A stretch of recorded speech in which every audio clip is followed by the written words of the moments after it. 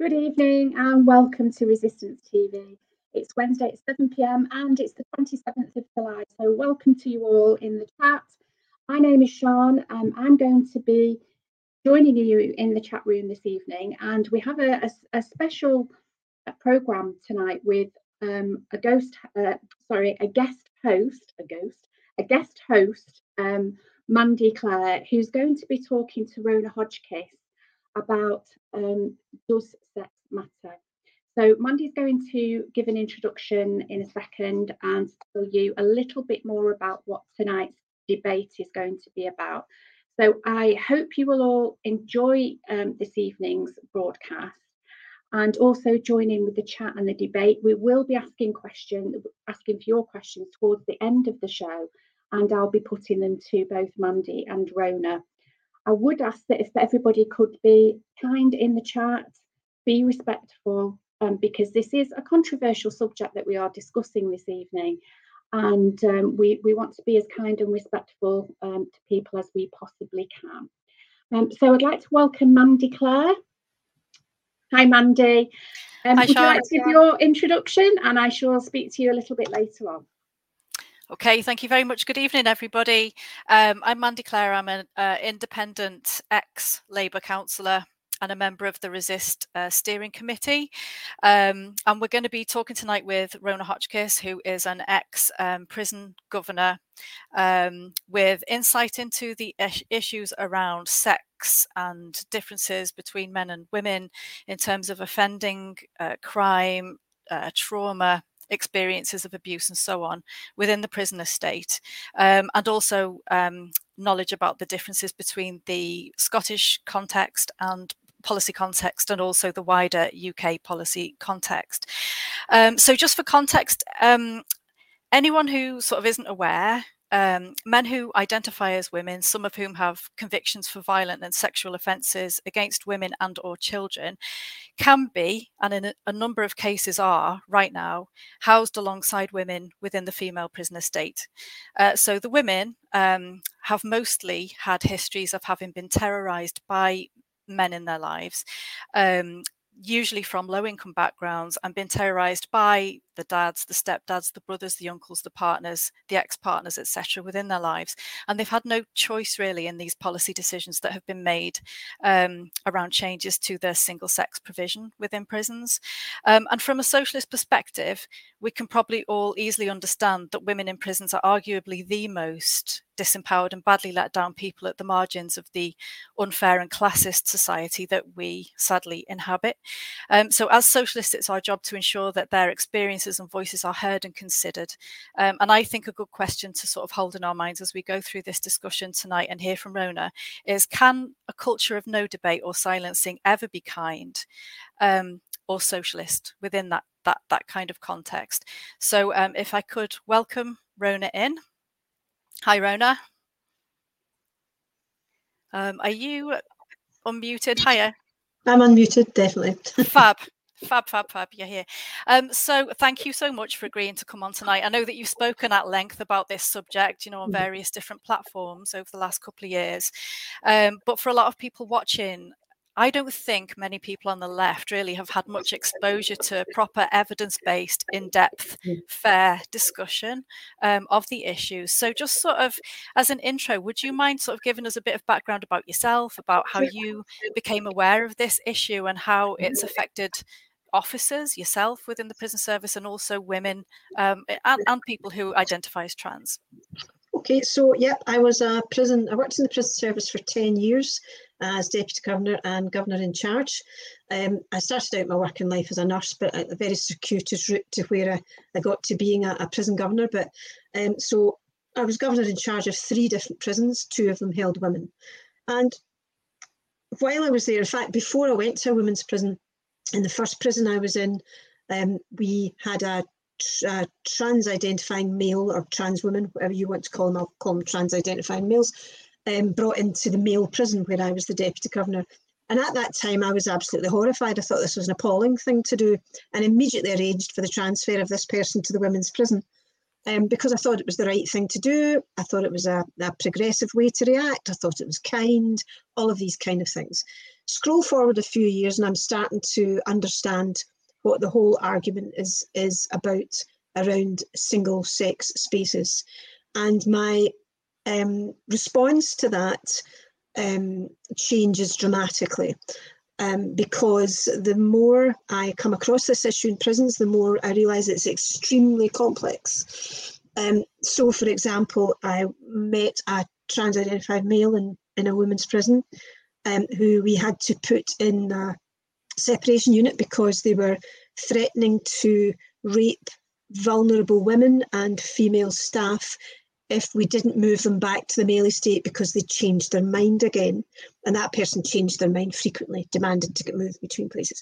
And that for me highlighted the absurdity of this whole thing, that someone's feelings can trump the law, it can trump evidence, and it can trump other people's feelings as well. So, I mean, we'll probably want to go into it in a bit more depth, but yes, my experience is that trans-identified males are always an issue in women's prisons.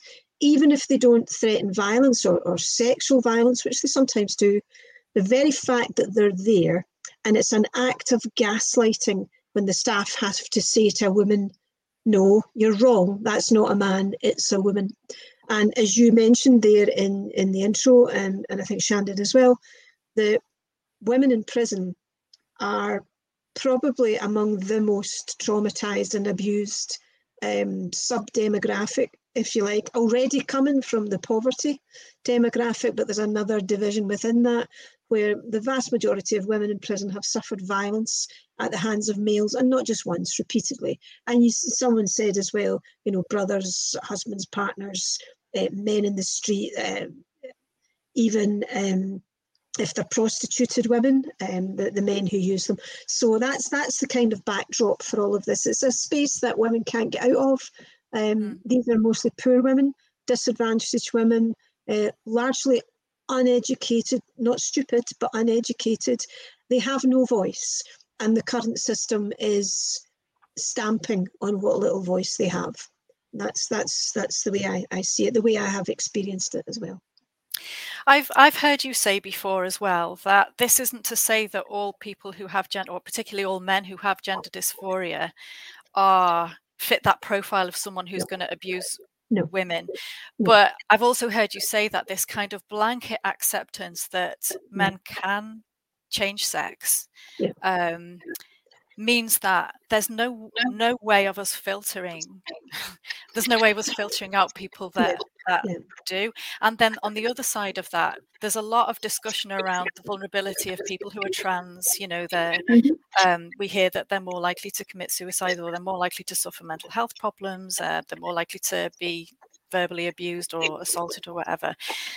And we don't hear very much at all about the vulnerability of the women within the situations that you've described. I mean, I'm someone who I've managed a domestic abuse project, so it's unusual in the sense that I have had a lot of training and awareness raising in my life about the specific nature of violence and domestic violence, and how that the patterns of behaviour and the coercion and all of that kind of thing, and the traumatization, the risk of being killed, etc. It's very, very different for women than it is for men in general. So I just to sort of make that point really as well, that we're not saying that this is all people who have gender dysphoria, but that within prisons, your experience has been that women have been exposed to really harmful behaviours from the people who are saying that they identify as women. Yeah, you raised several points there, Mandy Claire, and I think it's worthwhile maybe speaking a little bit about them. So I am not, and no one I know is suggesting that all trans people pose a threat to women's safety or sexual well-being. Trans-identified men are a subset of men. They're no different to men, and their offending patterns are the same as men and continue to be the same as men after they transition. Therefore, they represent the same level of threat or not as any other group of men.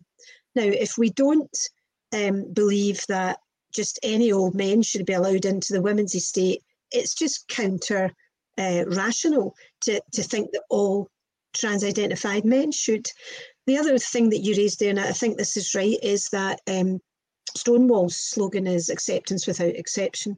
And that means that you can never, ever question whether someone is really, and I won't say really trans, but really has gender dysphoria. Well, first of all, it's widely accepted in trans circles now you don't have to have gender dysphoria to be trans, which is utterly bizarre.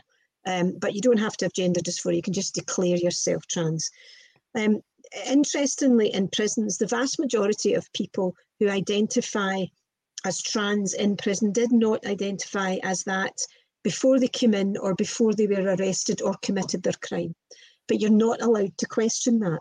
According to Stonewall, we've just accept that this person has just come out as trans. It just happens to be when they were brought into prison. So that's a difficult one. You mentioned the suicide statistic there. The evidence about suicide is very, very shaky indeed. That whole thing was built on one really dodgy survey where I think it was something like 22 trans people self-reporting said that it showed a higher rate of suicidal ideation than non-trans people, but 22 is not a valid sample, and self-reporting is not the best way to do this. You raised another point there about the vulnerability, I think, of trans people. You might have raised that point. Yeah. They're undoubtedly a vulnerable group, but if we think particularly to the prison situation, there are many, many vulnerable groups of men within prisons. So, for example, ex-police and prison officers are at risk. People who have spoken against serious and organised crime groups, people who are police informers, sex offenders, people who have offended against old ladies and children in a vast manner of ways, gay men, all of these subsets of men are at increased risk. And the prison service recognises that, and it keeps them in separate units and offers them extra protection. Nobody is suggesting that all these subsets of men should be located in the women's estate. So it's illogical to suggest that because someone identifies as a woman, you would automatically move them to the women's estate. The situations are slightly different in England and Wales from Scotland, because Scotland has a different set of legislation and prison rules and so on. So Scotland has been a little bit better at not allowing self-identified trans people into the women's estate. However, with the introduction of the Gender Recognition Act in Scotland, which the Scottish Government are continuing to push through despite opposition, I think that will all crumble, because if for almost all intents and purposes self-declaration means you are legally the opposite sex, then I don't think the prison service will be able to stop these men demanding to go to the women's estate.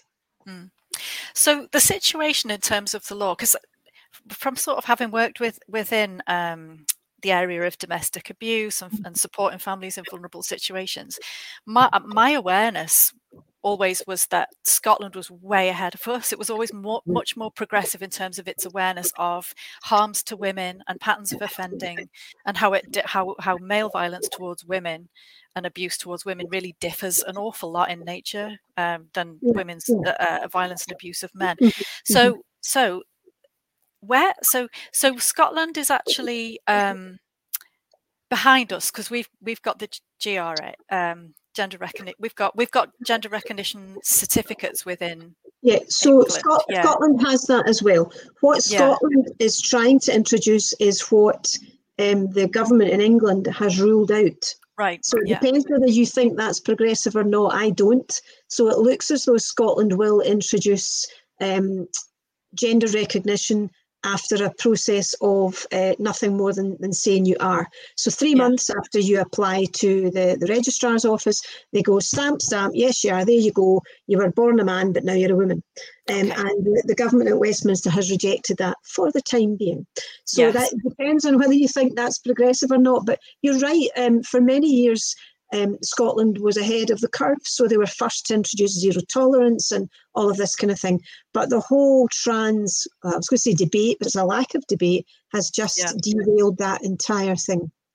So it's all of our knowledge that's been built up over all of that time about the nature of violence against women and how that specific to women as a sex class Yeah. has sort of Absolutely. disintegrated. Yeah. Absolutely. Really The whole notion of women as a sex class has disappeared. It has been swept under the carpet or just erased, while at the same time the supposed left accuses the sort of gender critical movement of being right wing. It is the most bizarre thing. So they have overnight almost erased the whole notion of women as a sex class. And what they have done instead is to introduce this notion that the progressive thing is to forget that. It's a bizarre thing to watch when you've always been it is. on the left, to see this really strange turnaround. It's also, I think, given carte blanche to the wide streak of misogyny that has always been there on the left, I'm afraid. It's everywhere, but it's always been in the left. But it's given that carte blanche to raise its ugly head, and for misogynistic men to start screaming abuse at women, to start threatening them with rape and death, and and telling them they're witches, bitches, cunts, terfs, the whole thing. And it's been really, really ugly to watch. Men who you thought were political allies have just, oh my God, it's so horrible. I agree. So the Ministry of Justice and the Prisons and Probation Service policy framework was written in 2019, and it came into force in 2020. And if you have a GRC, and it says that if you have a GRC, gender recognition certificate, which you can have in Scotland, you can have in England as well, you must be housed within the female estate, regardless of whatever your crime is, regardless of whatever your anatomy is. But for me, the most shocking thing, regardless of what impact that's going to have on the women in terms of their mental health, in terms of their rehabilitation and their recovery from the abuse that they've experienced, and how safe they feel day to day, but also their freedom to be able to express their beliefs, because nobody is legally obligated to believe that someone can change sex from being male to female. So like you say, it's like women's rights as a sex class have been completely discarded, and we're being told that we're not kind for excuse me, you've forgotten about us, but that's considered that's been labelled as unkind, even trying to discuss what's happened there. The situation in Scotland is slightly different at the moment. The Scottish Prison Service are not obliged to put anyone into the female estate. So if you've got a gender recognition certificate or not, they're not. But that's the situation I think will change. But what you're saying is exactly right, Mandy Claire. There was a case, I think almost 2 years ago now, where an women prisoner in England took the Ministry of Justice to court. So separate structures in Scotland and England. This only applies to England and Wales. And in ruling against her, the judge who heard that case said he understood and accepted that it could and would cause women re-traumatization and distress and so on to put a male-bodied person in beside them, but that was just too bad. That was basically the outcome of it. There's been next to no research done with women in prison, except for a 3-part research project that was done in the Scottish Prison Service almost 3 years ago now. And it looked at the experiences of trans-identified people, it looked at the experience of women in prison, and it looked at the experiences of staff.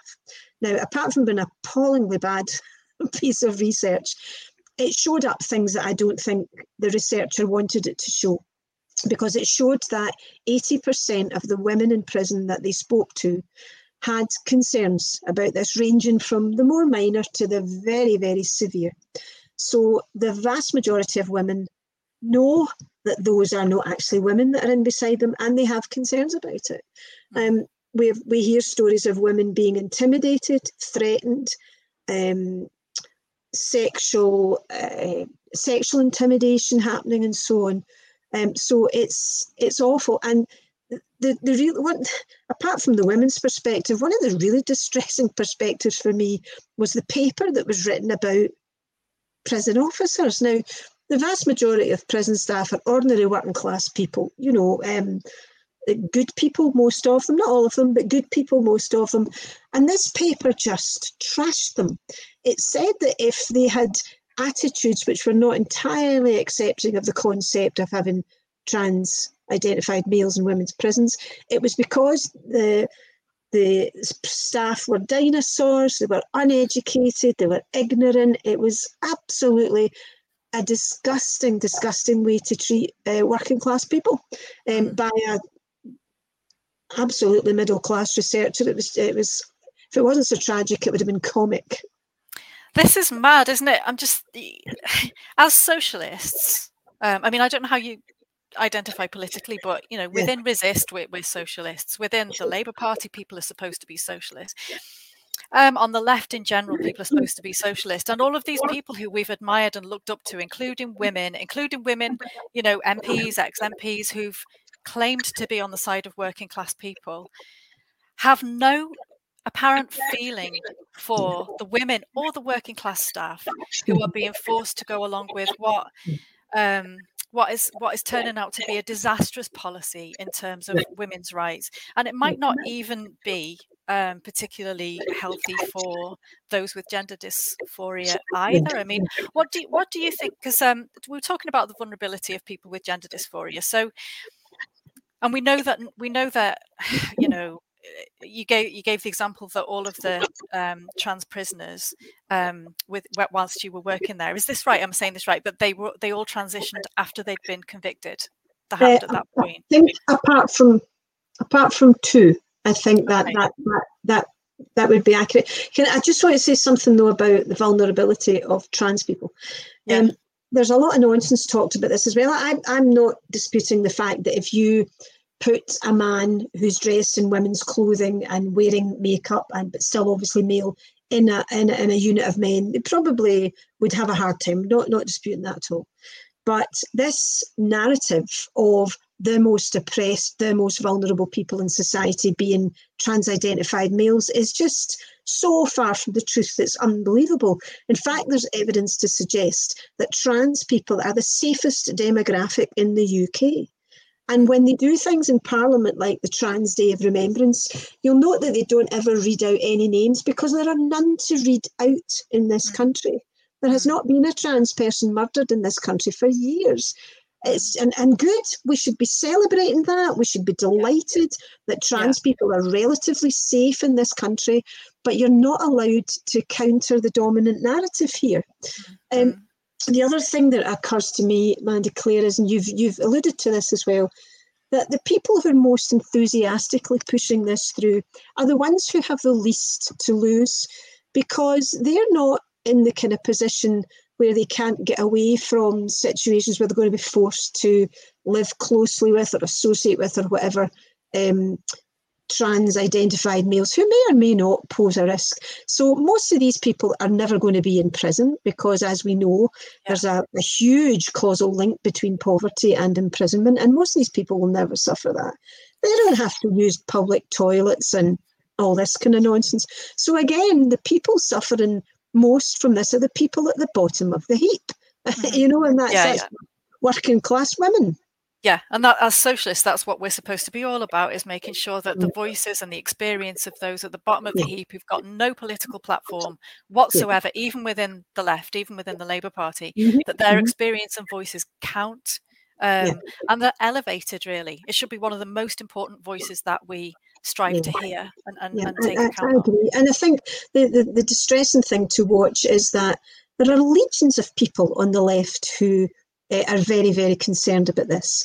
But A, they've either spoken up and been trashed and told they're now fascists, or B, they're terrified to speak because they see what happens when you do speak. So because nobody gets cancelled if they're pro-gender ideology, it makes it look as though the vast, vast majority of people are absolutely fine with this because they've so effectively quelled the opposition and stifled debate. In fact, no debate is the mantra.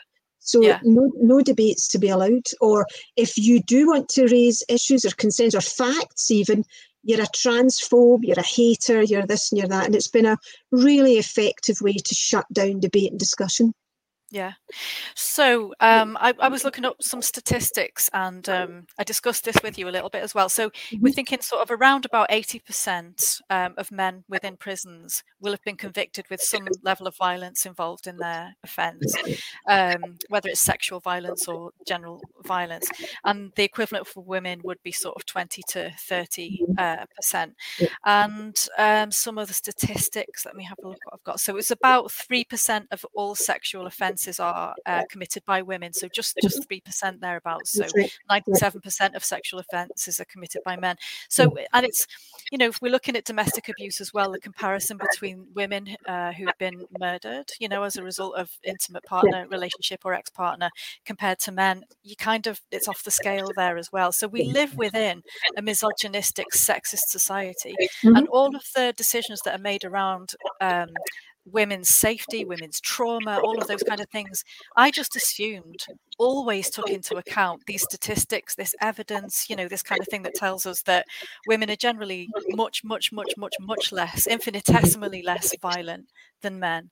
The types of violence are completely different as well. There've been sort of risk factors, risk assessment tools developed looking at you know, analyses after women and men have been murdered by their intimate partner, and looking at the kind of differences and what the red flags are. And they tend to be male behaviours. And when women are killing men, A, it's very rare, and B, there's usually something like bipolar disorder or something like that involved. It's not been a long, you know, a long sort of story of coercion and terrorism and isolating them and, you know, gaslighting them and all the rest, rubbishing them publicly and all of that kind of thing. So it's kind of, to me, amazing that we've got this situation where if you've got a GRC in the UK, you must be housed within the female estate. If you've got no GRC, other than in Scotland, and if you've got no GRC, you still may be housed within the female prison estate.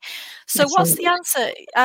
Could there be because I know you've discussed this before, would it work if we had a specialised service for people who have gender dysphoria? Is that doable? Remember that a lot of people now don't have gender dysphoria, so I think it's more correct to say who identify as trans, because you're meeting an awful lot of people that don't have gender dysphoria. So yes, I think that's the only sensible way to proceed. I think we have to have third spaces, but then I think we need third spaces across society. So you have women-only spaces, men-only spaces, and then spaces that anyone can go to. The difficulty with that, of course, is that trans extremists don't want that, and they will resist that because they want to be fully integrated as the gender or sex they believe themselves to be.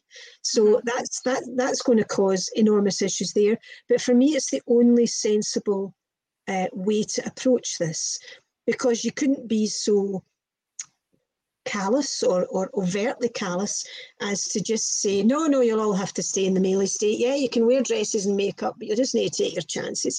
That would be no more right than saying to, I don't know, informers or whoever they might be, well, I know you're at greater risk, but you'll just have to stay there. So the only sensible way, I think, is to have third space units within the prison service. It wouldn't be a big issue in England because the prison population is so big. It would be more of an issue in Scotland, but not immensely, because at any time there's around about 15 or 18 people identifying as the opposite sex. So within that, would you then have to segregate it further so that women who identify as men would be in a separate space so that they are safe from men? Yeah, this is where it gets hard, isn't it? And the best way I think to look at this is the relative difference in who you're concerned about. So when a trans identifying male has been assessed for the risk, if you send them to a women's unit, the risk is all taken on by the female prisoners. The other way around is the opposite. So if you're assessing a woman who believes she's a man to see if about them going to a male unit, it's the individual safety you're concerned about. So there's the practicality there that underlies the nonsense about male and female offending. So trans women pose a risk to female prisoners. Trans males are at risk in the male estate, and that's the big difference. Sorry, on you go. Yes. Yeah, I was just thinking about that again. So some more statistics. Over 30% of women within the prison estate have a history of sexual violence. Almost 60% have a history of domestic abuse, and 65% have traumatic brain injury of some kind through having experienced abuse, mostly at the hands of men. Vast majority of that at the hands of men. Yeah, I'm surprised at that lower figure you stated there, Mandy. I think it's much higher than that. I think it's much higher than that. Yeah. I would hazard a guess that it'd be about 2/3 of women who've experienced some kind of sexual violence, sexual abuse. Yeah. So given that, because that doesn't translate across to the men's estate, and we haven't probably got enough data, have we, around the trans cohort? But if given that, has the Ministry of Justice and the Prisons and Probation Service, have they potentially stepped outside of the law because they've not taken into consideration these particular characteristics of the female population and these particular vulnerabilities of the female population as well? Is that legal, what they've done? Well, it's legal in part. So certainly in Scotland, and I think in England and Wales as well, the prison rules, which are the statutory instruments that govern how you treat people in prison, explicitly say that the sexes must not be mixed. In fact, it says male and female must be held in separate accommodation. So you could have a challenge there, but given the precedent set down by that judge in England who said, yeah, it's terrible, but too bad, what else can we do? I wouldn't hold out much hope for anyone taking that as a legal case. Okay. I mean, if someone has a GRC as well, a gender recognition certificate, does that mean that it's now not legal once they've got that for anybody to kind of ask them or refer to them as the sex they were born as? Or it's terribly mixed up. So that is the proposal in Scotland. It hasn't gone quite that far in England. So what the trans activists don't tell you is that other minorities still have protection under the 2010 Equality Act. And under that act, gender is not mentioned. It's gender reassignment. But single-sex spaces still have protection to discriminate against trans people under that act. However, that's why I think in Scotland it's going to come down to test cases to prove that in court or not. And just before we move on from this be kind sort of thing, Yeah. Are we just being mean? Can you give us some more examples of the kinds of things that you've seen women experience when people who identify as trans have been, and who are male, have been admitted into the female estate? Well, not in my experience, but the very obvious one is the example of the prisoner who identified as Karen White in England, who within hours of being, and this was a person who had a history of sexual offending against women, within hours of being put into the female estate had sexually assaulted, I think, 3 women. So that's a real live example.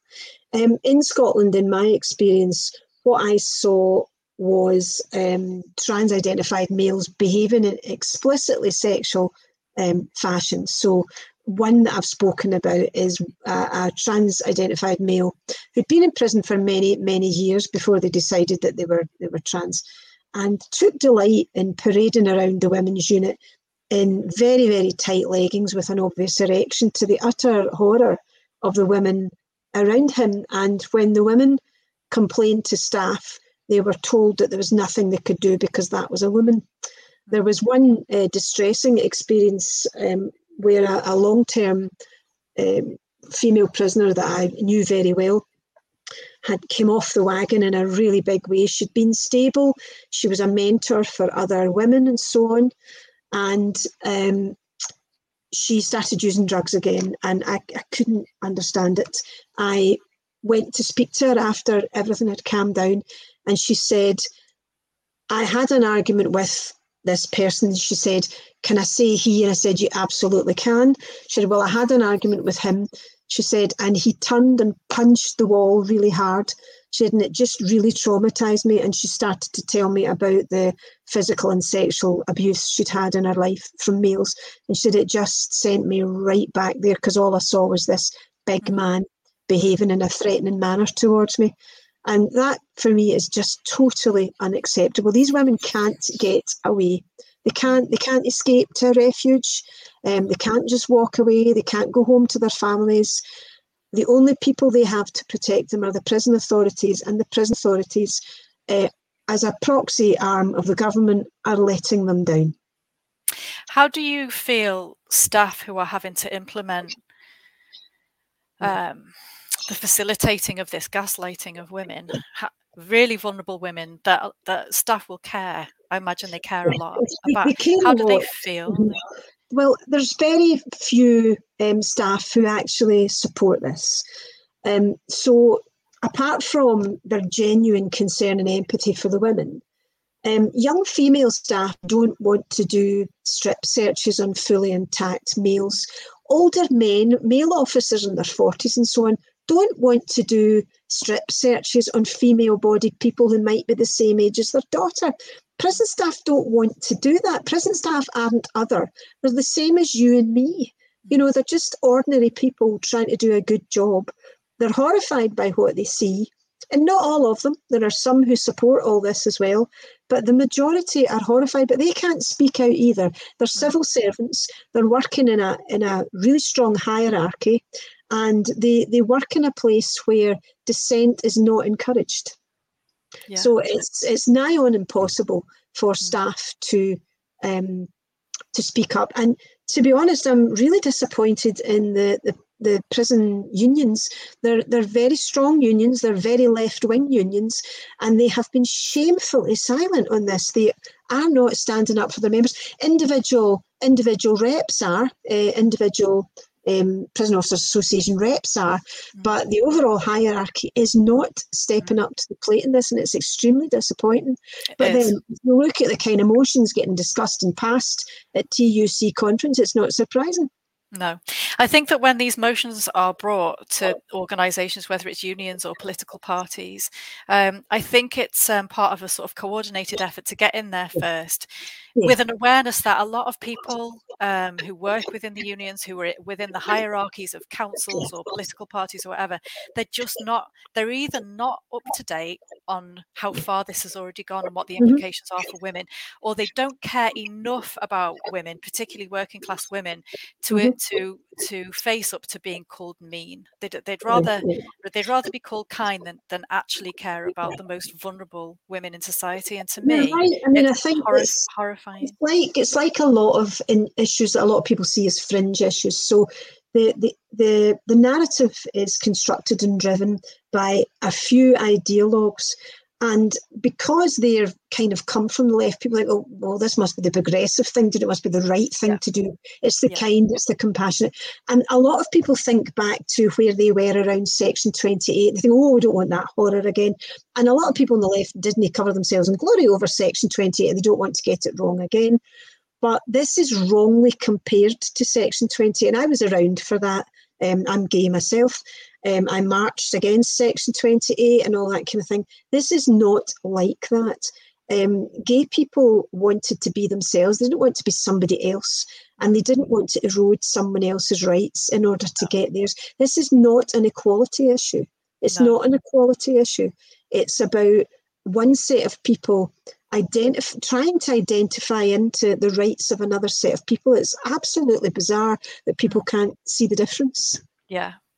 And it's also, I mean, I don't know if you've heard this, but I have heard this as well. A lot of people within politics say they don't want to get involved in this debate because it's something that's just a distraction from the real issues, if you know what I mean. Well, if the impact this is having on working class women isn't a real central upfront emergency issue for you, you're no socialist as far as I'm concerned. It's not possible. I completely agree with you, and I think it comes down to the fact that the higher echelons of most political parties are still dominated by largely white men and white middle class women. Now, I'm not rubbishing middle class people. You can't help how you're born, do you know what I mean? And there's been fantastic middle class socialists. I don't mean that. But if you're, as I said earlier, if you're never going to be in a position where you can't escape this, it really doesn't matter to you the way that it does to other people. And it's not it's not a good look, I don't think, to take notice of one set of statistics that are thrown at you without A, checking the validity of them, first of all, and without B, being prepared to listen to and care about the other set of statistics in this whole equation, which are the ones that are around women and women's vulnerability. I see somebody's brought up a statistic in the chat there, so you're quite right. When an FOI was done to the MOJ in England and Wales, asking out about the proportion of sex offending among the trans population in prisons, is 60% of trans prisoners were sex offenders. Now, I think that's probably a little bit high for various reasons. I would say it's certainly in excess of 45%. That compares to about 18% of the general male population and about 2% of the female population, but it's 45 to 60% in the trans population. Now, I don't actually believe that trans people are any more likely to be sex offenders than anybody else. I believe this is where Stonewall's own silly argument is tripping them up. Because they don't allow debate, it's acceptance without exception. So if anybody, no matter how heinous their crimes or who they are, says they're trans, we've to pretend that they are. And it's an utter insult to people who genuinely have gender dysphoria, that anybody can get lumped in with them. Yeah, because with those statistics, there's only one of two things that can be happening. Either there is a higher incidence within that cohort within society, which we don't think that that's the case, or there's people taking advantage of this already to access vulnerable women, which why wouldn't they? Because men who wanted to gain access to vulnerable children or to abuse women have always known, they've always been able to work out the different ways to do that and to gain that access. Oh, of course. I mean, there was a notorious incident in the Scottish Parliament last year where Shona Robertson, who's the minister there that's pushing this through, rubbished claims like that because she said men have never had to pretend to be something else to get at women, and that's astounding. It's just ludicrous. Men have since time immemorial pretended to be different things to get at women. Yes, some of them don't have to because of male privilege; they can just be straight up males and do it. But the point is, sexual predators will use any route they can because they're manipulative chancers, and they'll use any route they can to get to places where women are vulnerable. And the whole thing reminds me a lot of the sex abuse scandals, and they are utter scandals in children's homes, again mostly working class children who were shut away at the mercy of predator males and not believed. And it's the same around women in prison. We're shutting them away with people who will damage their physical, sexual, and sometimes I don't mean just, but it might not be physical, sexual, but emotional well-being. And then we're telling them to shut up. Yeah, and this isn't news. It's not news to us, is it? We all are aware of this. And really, the Ministry of Justice of all people should be more than well aware of this risk. And I can't, when I think about the fact that most of the women who are in prison, they're there because I think it's in a majority, or at least half of their cases, it's because they've been coerced into offending in the first place in order to support someone else's drug habit or whatever, and it's usually a male partner. How we can just forget that, how we can just ignore that. To me, it's when I think about being a woman. I mean, because I was a low-income woman. I had my first child when I was 16. I lived in a bedsit in Birkenhead. I had nothing, and all of the women around me were in the same situation, and they had nothing as well.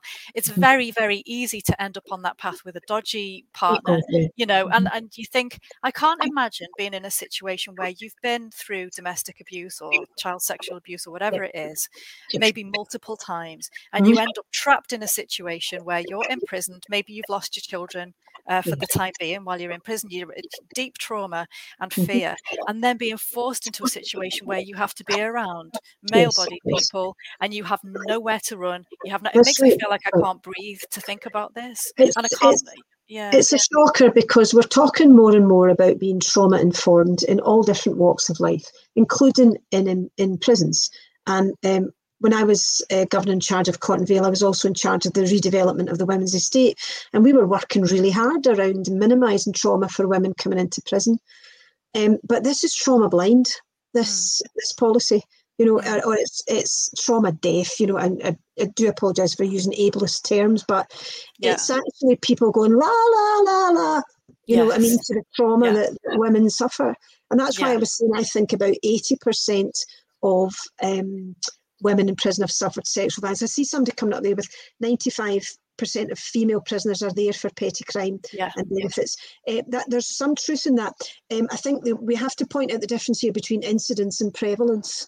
So 95% of women who come into prison might be there for things that could be dealt with in the community, but at any one time that's not true of the static prison population, because there are only, in Scotland, there are only 360 women in prison at any one time, but it's probably about 1,500 come and go in the course of a year.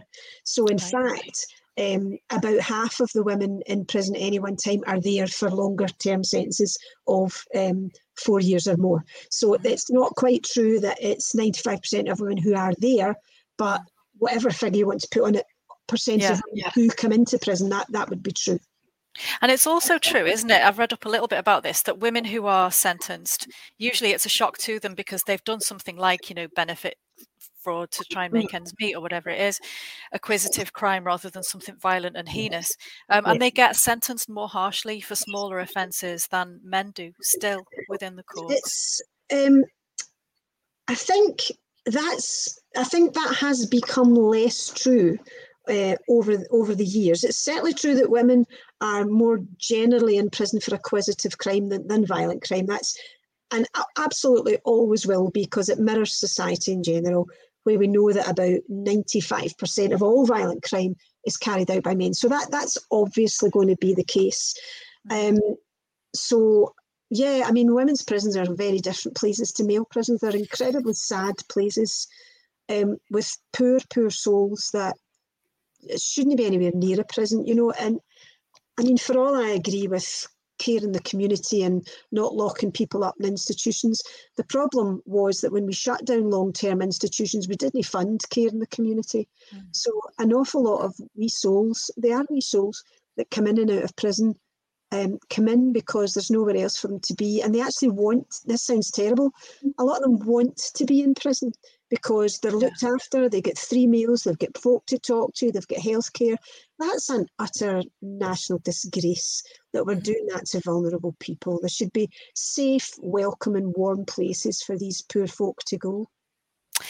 Well, I have to hand over to Sian now because we need to see. I've got more questions. I've got so many more questions, but we need to go out to our chat group.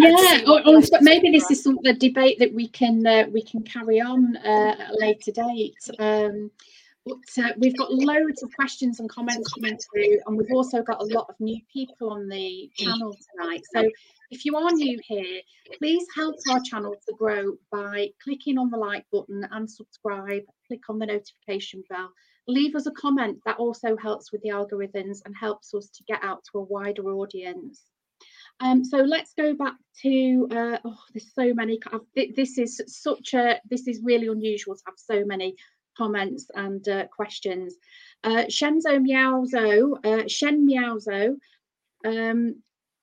says, quote, "That's a woman," and quote, "That's a person who wishes to be thought of as a woman," are not synonymous. The left has been tricked into thinking it's progressive to encourage delusional thinking.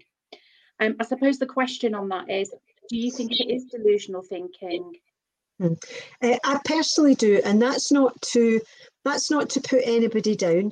I think for the people who are genuine, as I say, who have genuine gender dysphoria, or young people who've been talked into believing they are the other sex, I don't care.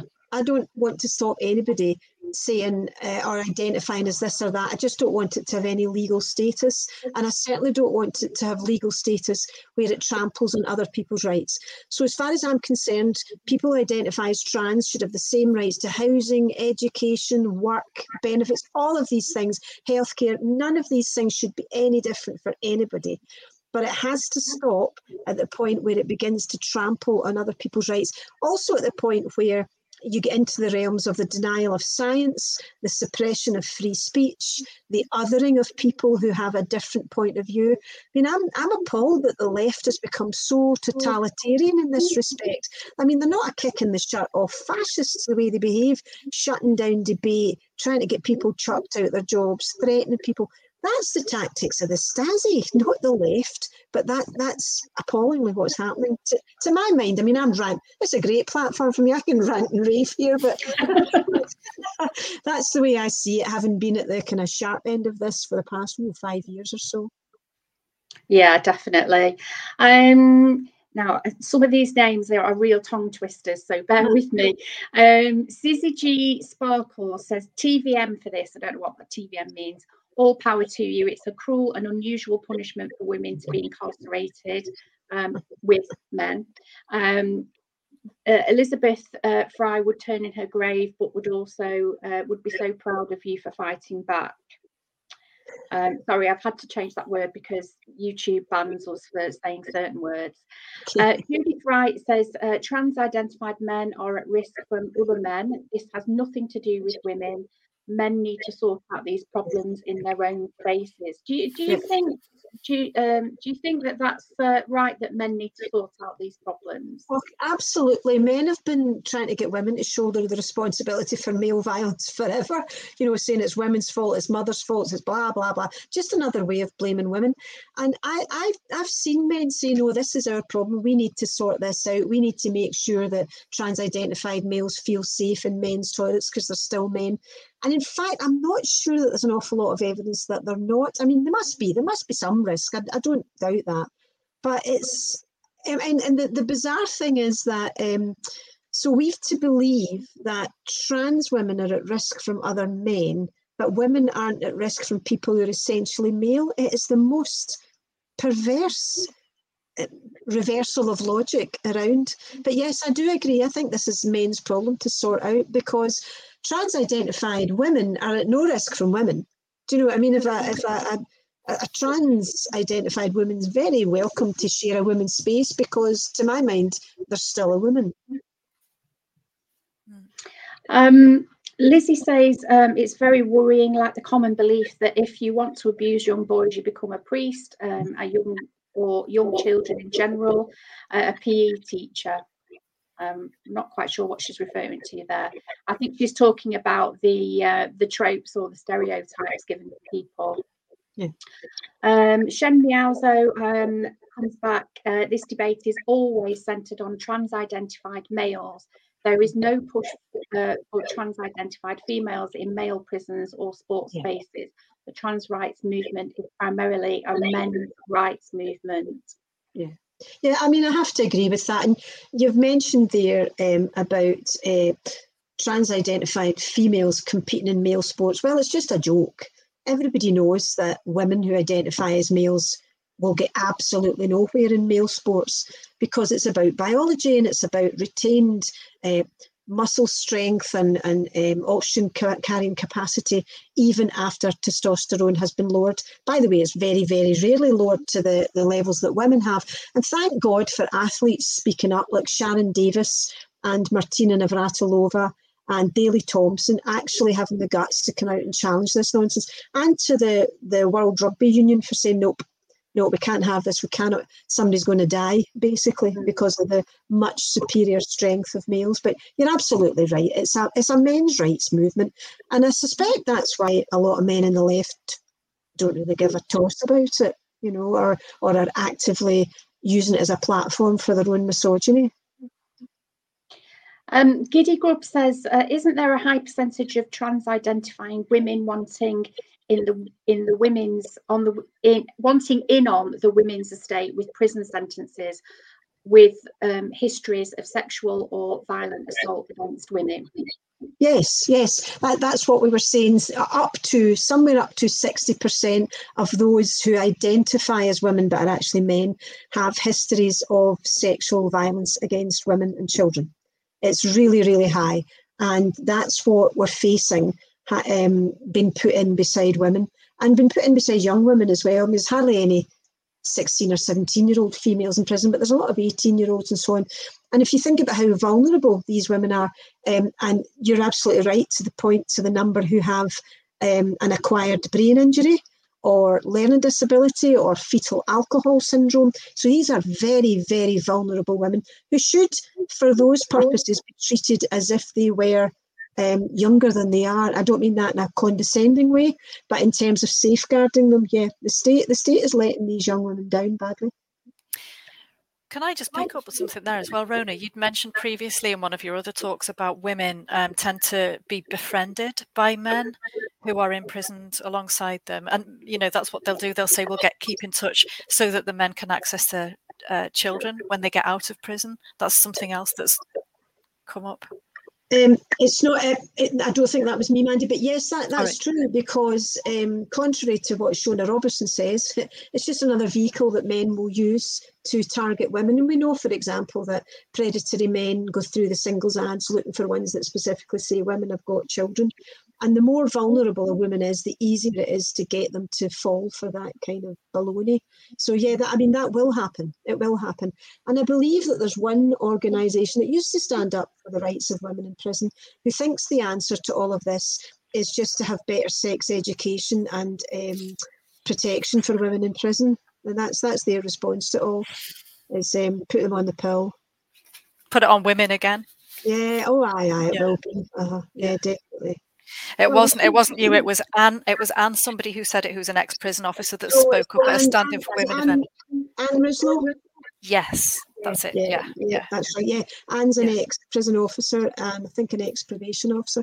There's a few really good criminologists speaking out on this. So you've got Joe Phoenix at Reading University, who's excellent. Richard Garside, who edits a criminology journal. So there are criminologists out there who are saying, no, this is just totally wrong, but they're few and far between. Rona, we've got a question for you from Judith Wright that I did promise I would ask you. She says, can Rona say something about the different ways that male prisoners are assessed for potential violent behaviour, depending on whether they have a gender recognition certificate or not? So in Scotland, they don't differentiate between GRCs or not. And as we know, in England, they just send them to the female estate if they've got a GRC. The difficulty is that there are currently no programmes for women who are serious violent offenders. So if someone has a GRC, they're treated as a woman, it means they will not be put into a programme for serious and violent offenders because they're a woman and there's no programmes for women. So it's a really easy way for men who are serious and violent offenders to avoid addressing their issues. And I think that once men realise that, once they can self-ID in Scotland, that's exactly what they'll do, because they'll be opting out of some of those really tough confrontational programmes.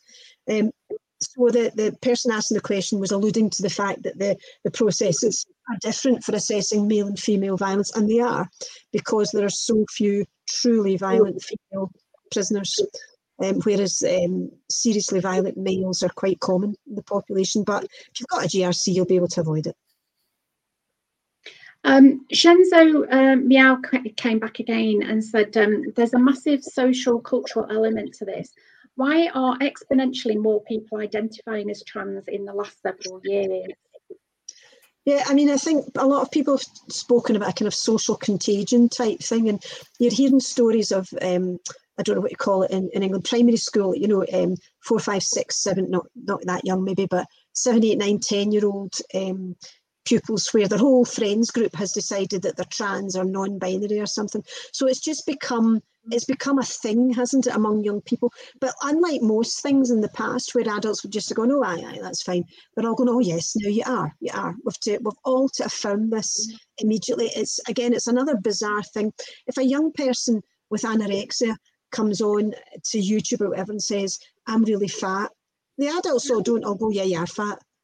So, but they're doing it with children who say, oh, I'm born in the wrong body, I'm the other sex. Yes, you are. It's outrageous and stupid. There's also a really worrying thing underpinning it, and it's a return to extreme gender stereotyping that all feminists will recognise. We thought we had moved away from this in the 90s and the noughties. The idea that a woman that looks like me is probably a frustrated man, or you grow up like me liking football and hating dresses and all this kind of carry on. Nowadays, those traits are seen as being evidence of the fact that you might be transgender. Instead of celebrating gender non-conformity, we're now saying it's something else. And again, it's just another way of putting women in particular in straitjackets and saying, in order to be a woman, you have to look like that, and you have to do that job and like those things and wear that makeup and have those attitudes and behaviours. It's another straitjacket that's being put on women. We're just at the top of the hour now, so I've got time for just one more question. I'm so sorry to all the questions that we haven't been able to get through tonight. I'm just going to finally finish on this one because it is a specialist question for Rona. And it's from Lizzie. She says, within the trans population, how many prisoners are there in proportion to general population? Yeah, so the numbers are still really small, Lizzie. It's tiny, but it's growing, and it's grown. When I started in the prison service, in my first 6 years there, I knew of one trans prisoner. When I left in 2019, there were 23 in the Scottish Prison Service. So it's just grown beyond belief. Now, that's a tiny, tiny proportion of the overall prison population. But it's slightly higher than in the general population. But watch this grow in the next few years as men in prison realise what a wheeze this will be, that all they have to do is say they're female and 3 months later the law will say, yes, you are. So I predict that there will soon be as many trans women in the female estate as there are actual women. And is there anybody keeping an eye on this, Rona? Is the government keeping data and statistics on this? Yeah, all of the UK governments do. So the Scottish Prison Service actually now releases that data, I think every 3 months, to see how many trans people are in the prison population. I don't think the MOJ releases it, but they will do it on FOI. So they are. But the difficulty, of course, will be with gender self-ID, not in England yet, but with gender self-ID in Scotland, and if it comes in England, it's unclear as to whether prison authorities will even know if someone is transgender or be able to ask them if they're transgender. Of course, you know about 95% of the time, but you won't be able to ask and won't be able to ask to see a gender recognition certificate. And that's an area of the law that's really, really grey. So it might be very difficult in future to collect that kind of data. Okay, thanks, Rona. Well, before we leave, I just want to give you the last word, Rona. Is there anything else that you would like to add to this? Yeah, bombard your MPs and your local politicians with complaints about this. Don't let them off the hook, because too often you hear politicians saying, oh, I went round the doors and nobody raised this. Well, start bloody raising it, because this really, really matters to working class women in particular. Please don't let them down. Oh, thank you so much. And Mandy, is there anything you'd like to finish with? Yeah, not much else to add to that. Just to say a shout out to Alison Bailey. Amazing victory in court today. It's not all bad news. That's fantastic. She's successfully taken her employer to court for discrimination. Is that right? I said that right. Yeah. Cool. Good stuff. Great. Thanks so much, Mandy. You've been an amazing host. Hopefully you'll come back and do some more hosting for us in the future. I hope you've enjoyed doing it tonight. And once again, thank you to Rona, thank you to Mandy, and thank you for all of you out there who joined in with the chat and the debate. We can continue down in the comments. We can continue this debate on. So thank you very much, and we'll see you next week.